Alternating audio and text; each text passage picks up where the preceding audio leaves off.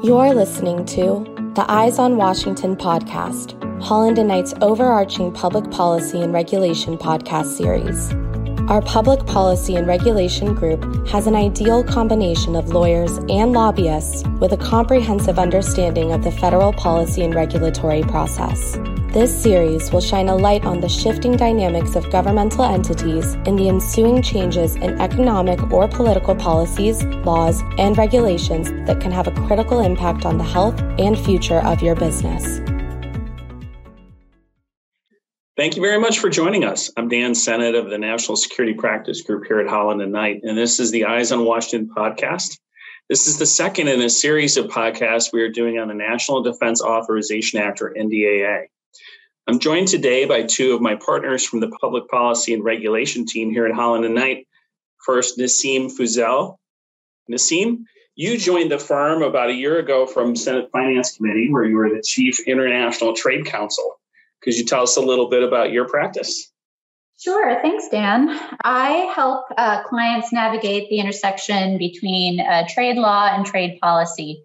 And that really runs the gamut. You know, I do a lot of Capitol Hill facing work, helping to craft strategic plans to address trade legislation, trade negotiations. I also provide legal advice on the gamut of trade issues ranging from customs, all things tariffs, export control sanctions, and forced labor, among other issues.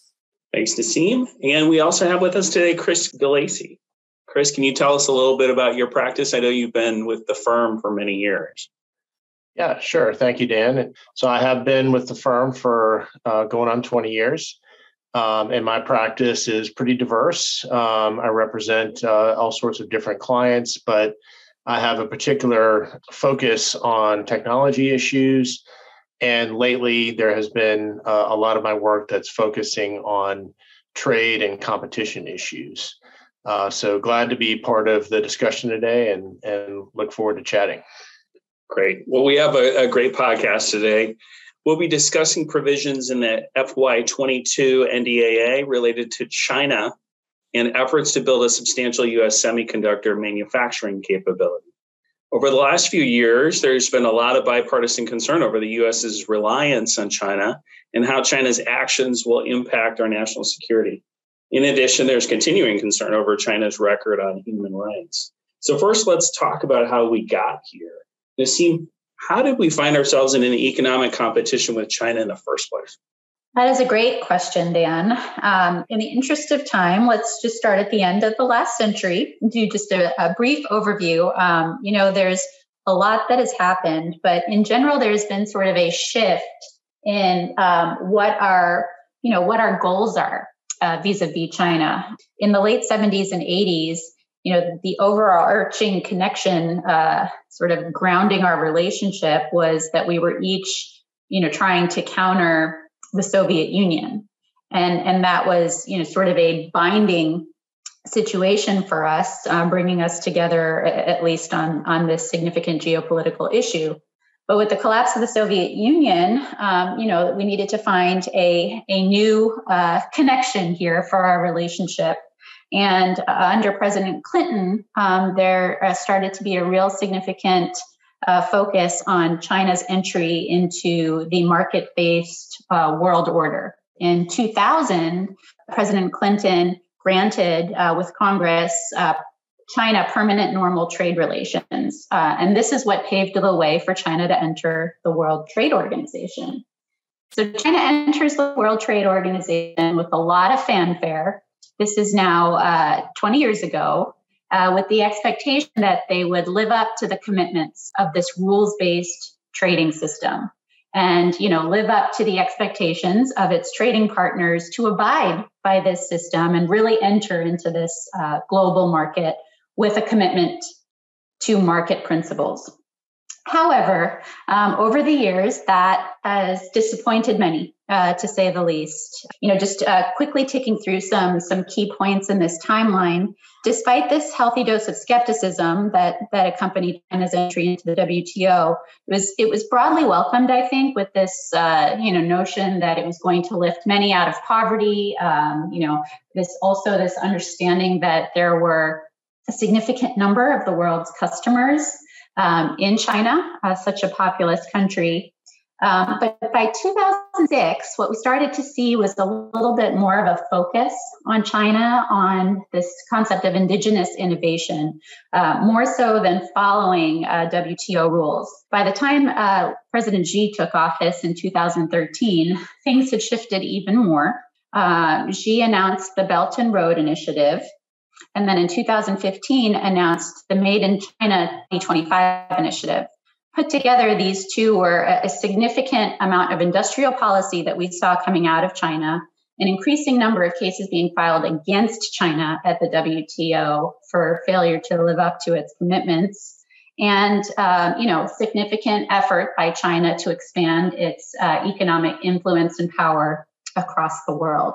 And so, by the time we got to 2017 and President Trump taking office, we started to see from the United States in particular a significant number of unilateral actions and a shifting sort of political mindset across both parties on China. And so that brings us to today. That's quite a swing in 20 years, but that's a brief history of how we find ourselves in an economic competition with China today, and looking at some of the policies we're looking at here in the United States to address that. And there's no shortage of legislation that seems to try to address that economic competition and national security competition with China. And the NDAA this past year has several provisions that we'll highlight, but just right off the bat, I think one that's interesting is there's a provision that requires the SecDef, in consultation with Sec-State, to develop and implement a plan to reduce reliance on services, supplies, or materials obtained from sources located in China. So that seems to go right at the issues that you've been talking about. Yes, definitely. I would agree with that. And, I think that's certainly how Congress is thinking about this, is just looking at what's happened over the last 20 years and trying to make sure that the U.S. is in a position to proactively address where we are now and where we may be headed vis-a-vis China, rather than being in a position of having to respond after the fact in sort of emergency fashion.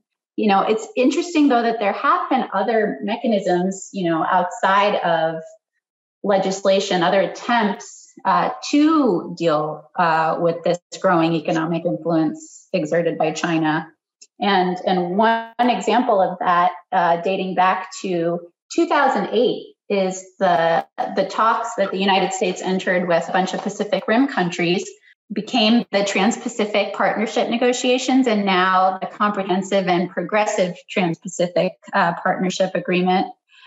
This was an attempt really to counter through a trade agreement with multiple parties, so that it was not a unilateral action any particular country was taking, to counter China's growing economic and trade influence, but was also considered very much a foreign policy tool. In 2009, when President Obama took office and decided to continue talks that the Bush administration had started, Secretary of State Clinton at the time framed the discussions as, this significant U.S. strategic pivot to Asia. And, there's a significant geopolitical, strategic, security thinking there as well. So, it's interesting, since we're talking about the NDAA today, defense, security, there has been thought for some time now about ways to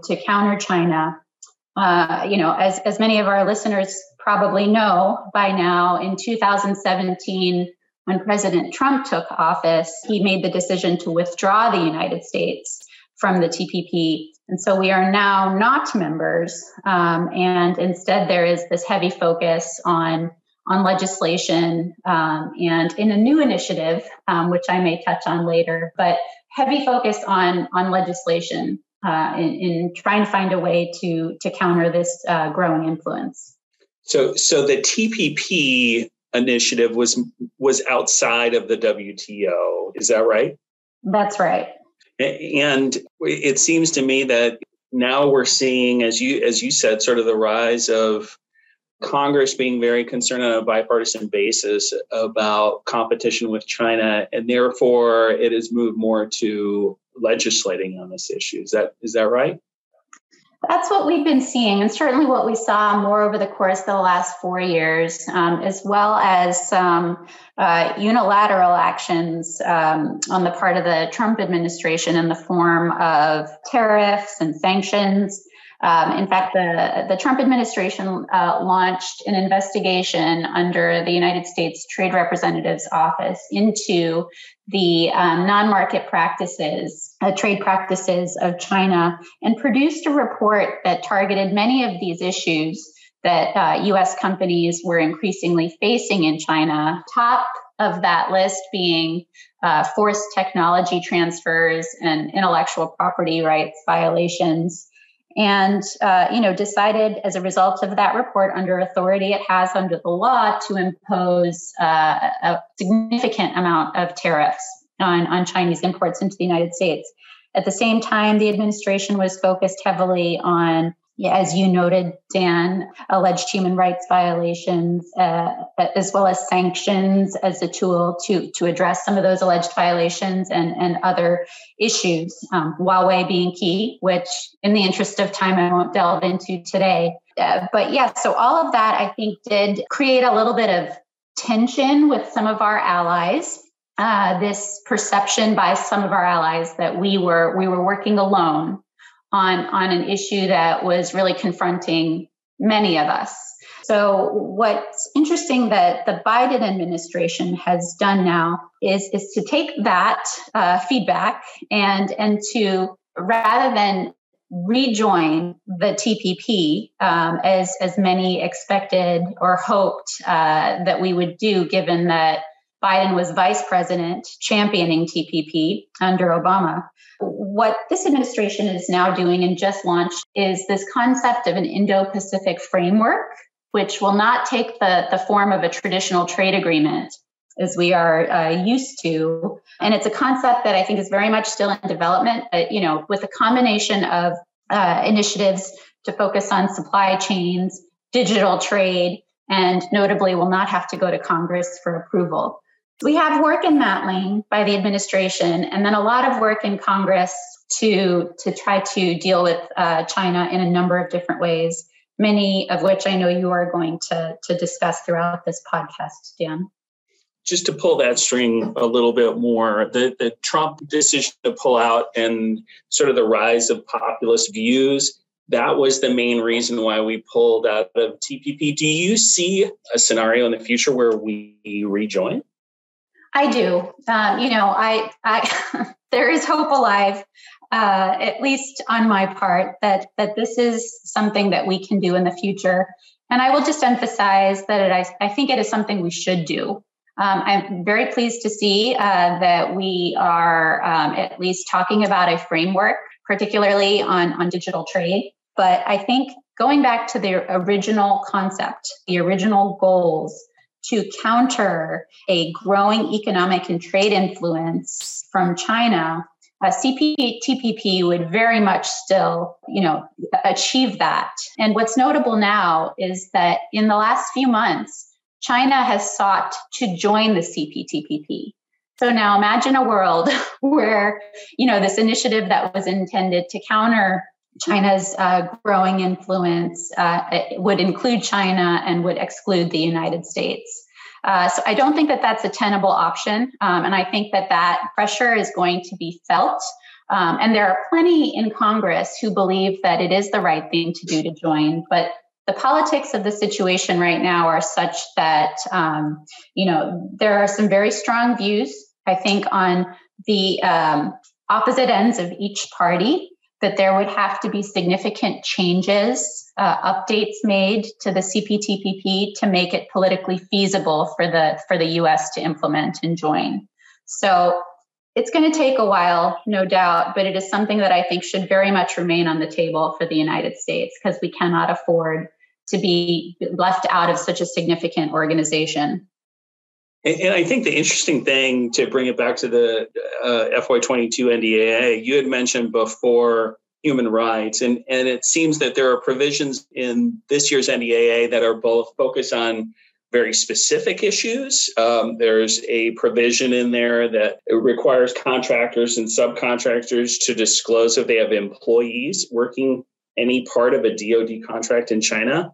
There's another one that prohibits the DoD from purchasing from China personal protective equipment like masks, face shields, gloves, gowns, etc. So we have those specific prohibitions, but then we also have more strategic level, and human rights is the one that you had mentioned, a prohibition in this year's bill on using any DoD funds to knowingly procure any products or materials that are mined or manufactured in the Uyghur Autonomous Region.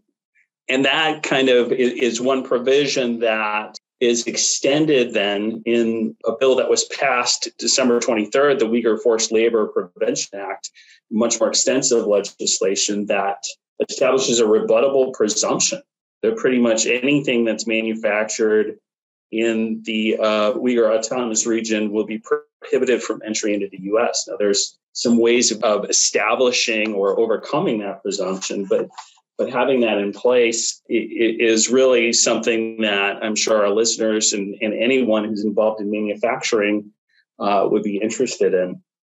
So I now want to transition over. The NDAA was used as a vehicle this past year to pass the CHIPS Act. And we've talked about in the past about the NDAA passes every year. It's must-pass legislation, so you'll often find provisions and other initiatives that are not directly defense-related that end up in the NDAA. And one of them was the CHIPS Act, and that authorizes billions in funding to develop the U.S. semiconductor manufacturing industrial base. Now, the authorization was passed, but there was not any funding actually appropriated against the CHIPS Act. There's been quite a bit of activity this year on legislation outside of the NDAA that would both refine and fund the CHIPS Act and then build semiconductor manufacturing capability in the U.S. So I want to turn to Chris now. Chris, why are semiconductors a national security issue? Thank you, Dan. So I think anyone who's watched the news lately is aware that we have issues with our supply chain, and semiconductors are an important part of that story right now. Industries like the auto industry and several others are experiencing delays because there is not enough chip capacity. So this has become an area of focus for the government, for the executive branch, for the Congress. Everyone is searching for ways to resolve this issue. In addition to industries like the auto industry, semiconductors are essential for the technology industry and for reasons of national security. And so the fact that the U.S. has lost leadership in this space over the past decades has suddenly come to the attention of the government writ large, and it has become a stated policy goal, a bipartisan policy goal to enact policies that will put the United States back at the forefront of the semiconductor industry and semiconductor manufacturing and development. And certainly when it comes to China, there is an awareness that China is attempting to do the exact same thing. And so it's a bit of a race. The U.S. has a significant lead right now, but China wants to catch up and ultimately surpass the United States. So this has become a policy goal of the U.S. government to make sure that we maintain this advantage and reshore some of the capabilities that have left the United States and gone overseas over the past decade or so. So we mentioned the CHIPS Act just a bit ago, and understand that while the act has passed, there are some tweaks to CHIPS Act that are in the pending legislation. And then, of course, there's the funding piece that is going to need to be taken care of. And that's really coming through in two competing bills. You have USICA on the Senate side, and then America Competes on the House side. Can you tell us a little bit about what these two bills do? Sure. So USICA passed the Senate this past summer. It is a massively bipartisan bill. I understand that Majority Leader Schumer has renamed it. And so instead of USICA, he wants to call it Make It in America. At one point, it was called the Endless Frontiers Act, which was my personal favorite. But this legislation has been awaiting House action for some time. And recently, the House did respond. They passed the America Competes Act. And now Congress is working on a path forward to resolve differences between the two bills and send a final product to the president. Unlike the Senate bill, the House bill is not bipartisan. I think there was one House Republican that voted for the bill. And there's also some arguably extraneous provisions that are included in the House bill that don't have corollaries in the Senate bill. And so those types of issues are being worked out now. I think the Senate had hoped to avoid a formal conference and perhaps work in a pre-conference fashion in order to save time. But it appears there will be a formal conference. We expect conferees will be named in the near future. Right now, those decisions are being worked out. Also, we understand that the paperwork from the House has not been sent over to the Senate. So that technical detail needs to be resolved. And then the Senate will have to go through a procedural vote in order to head to conference on the bill. But all indications are that the goal is to complete action on the legislation before Memorial Day. I spoke to Senator Todd Young last week. He's one of the primary proponents of the bill in the Senate.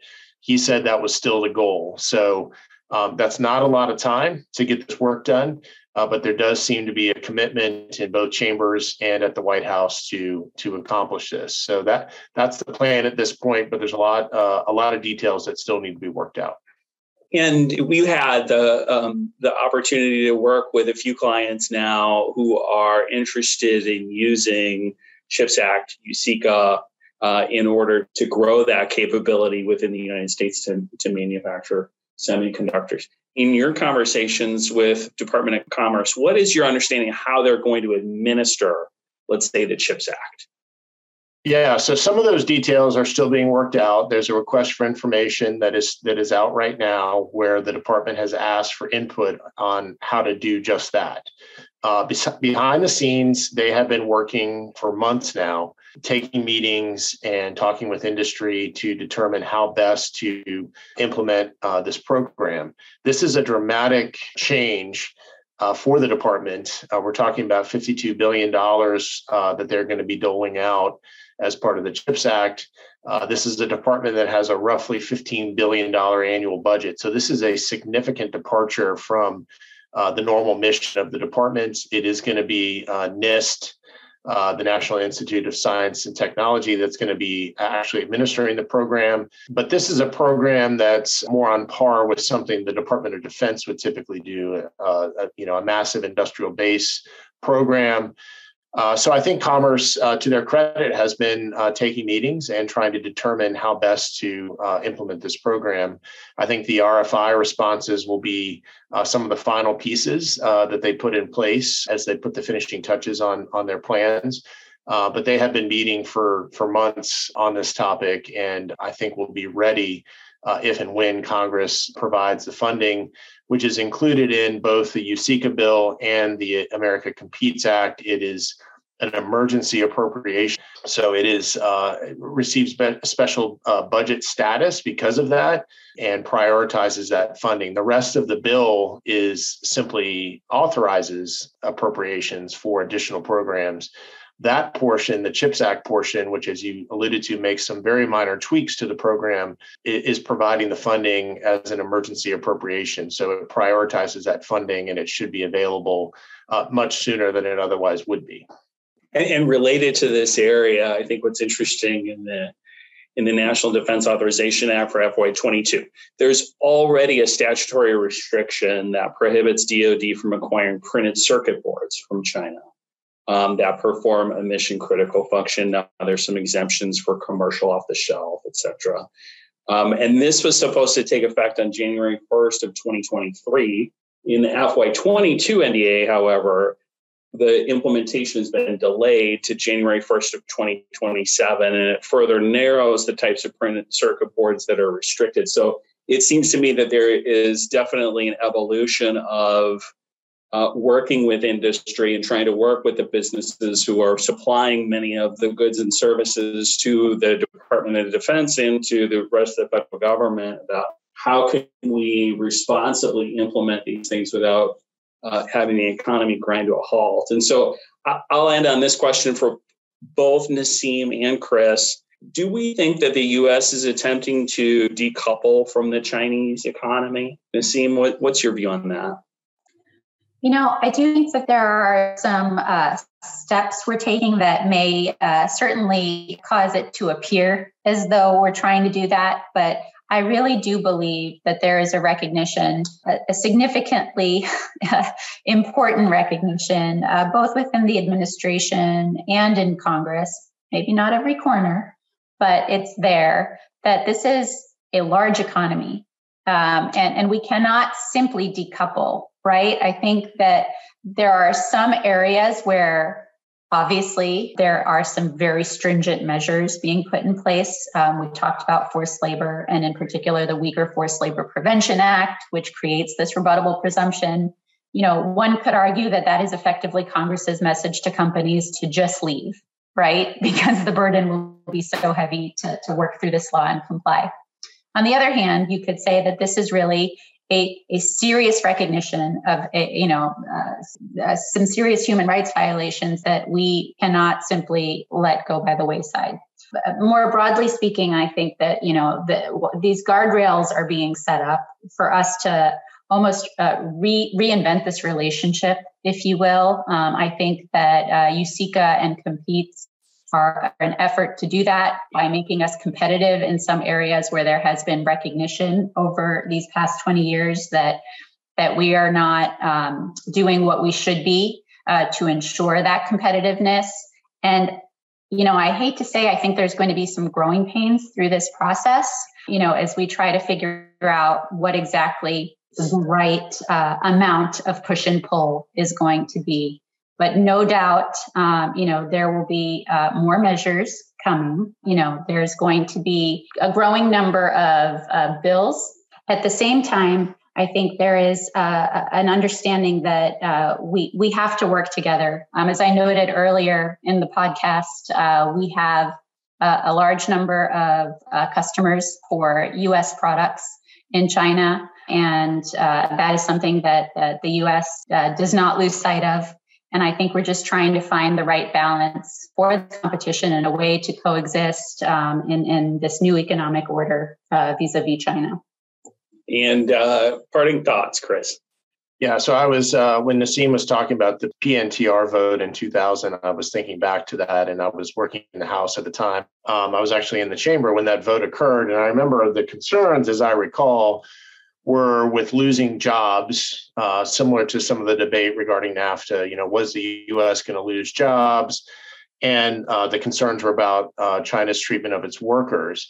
I don't think there was a lot of discussion about a true economic competition between the United States, and certainly not a national security competition between the U.S. and China back then, at least not that I recall. And so it's interesting that we've come this far. And I think that from the U.S. government's perspective, it has completely woken up to the economic challenge that China presents. I think you could argue that several years ago, perhaps there was a lack of awareness, and now we find ourselves with the government being hyper aware of these issues.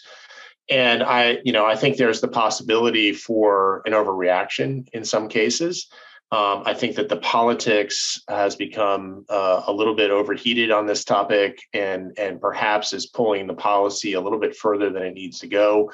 We'll have to see. I mean, that's obviously a delicate balance to strike, but I think clearly there are some folks within the U.S. government that would like to completely decouple the two economies. As Nasim stated, I don't think that's possible, and I don't think that's in the interest of either country at this point. But certainly for some folks, that is the answer, and that's the path that they would like to head down. So hopefully the right balance will be achieved here. I think that's much easier said than done. I think this legislation, the USICA legislation, is a very tangible example of how united the U.S. government is currently. I think that the FIRMA rewrite from a couple of years ago related to the CFIUS process is another very tangible example. We're living in an era where there's not all that much bipartisan agreement, but on the topic of China, there does seem to be bipartisan agreement and general agreement between the Congress and the executive branch. So it's a unique moment in time. Like I said, I hope the rhetoric doesn't become too overheated, because there are a lot of benefits to having economic ties between the two governments. But the U.S. is certainly very, very focused on this topic. And, I think when we get a final product between the House and Senate on the USICA and Competes Act, that will be just the latest installment, the latest tangible example of that focus currently. So we'll see what the next chapter has for us, but I am sure there are more efforts to come on this topic as we proceed down the road. What an excellent discussion today about the NDAA and the U.S.'s economic relationship with China. I want to thank Nassim Fazel and Chris DeLacy for joining me. We'll have more NDAA-related podcasts to come, so watch out for those. As always, if you have any questions about the material covered in today's podcast or how it may impact your business, please reach out to our Holland & Knight attorneys. Thanks for joining, and have a great day.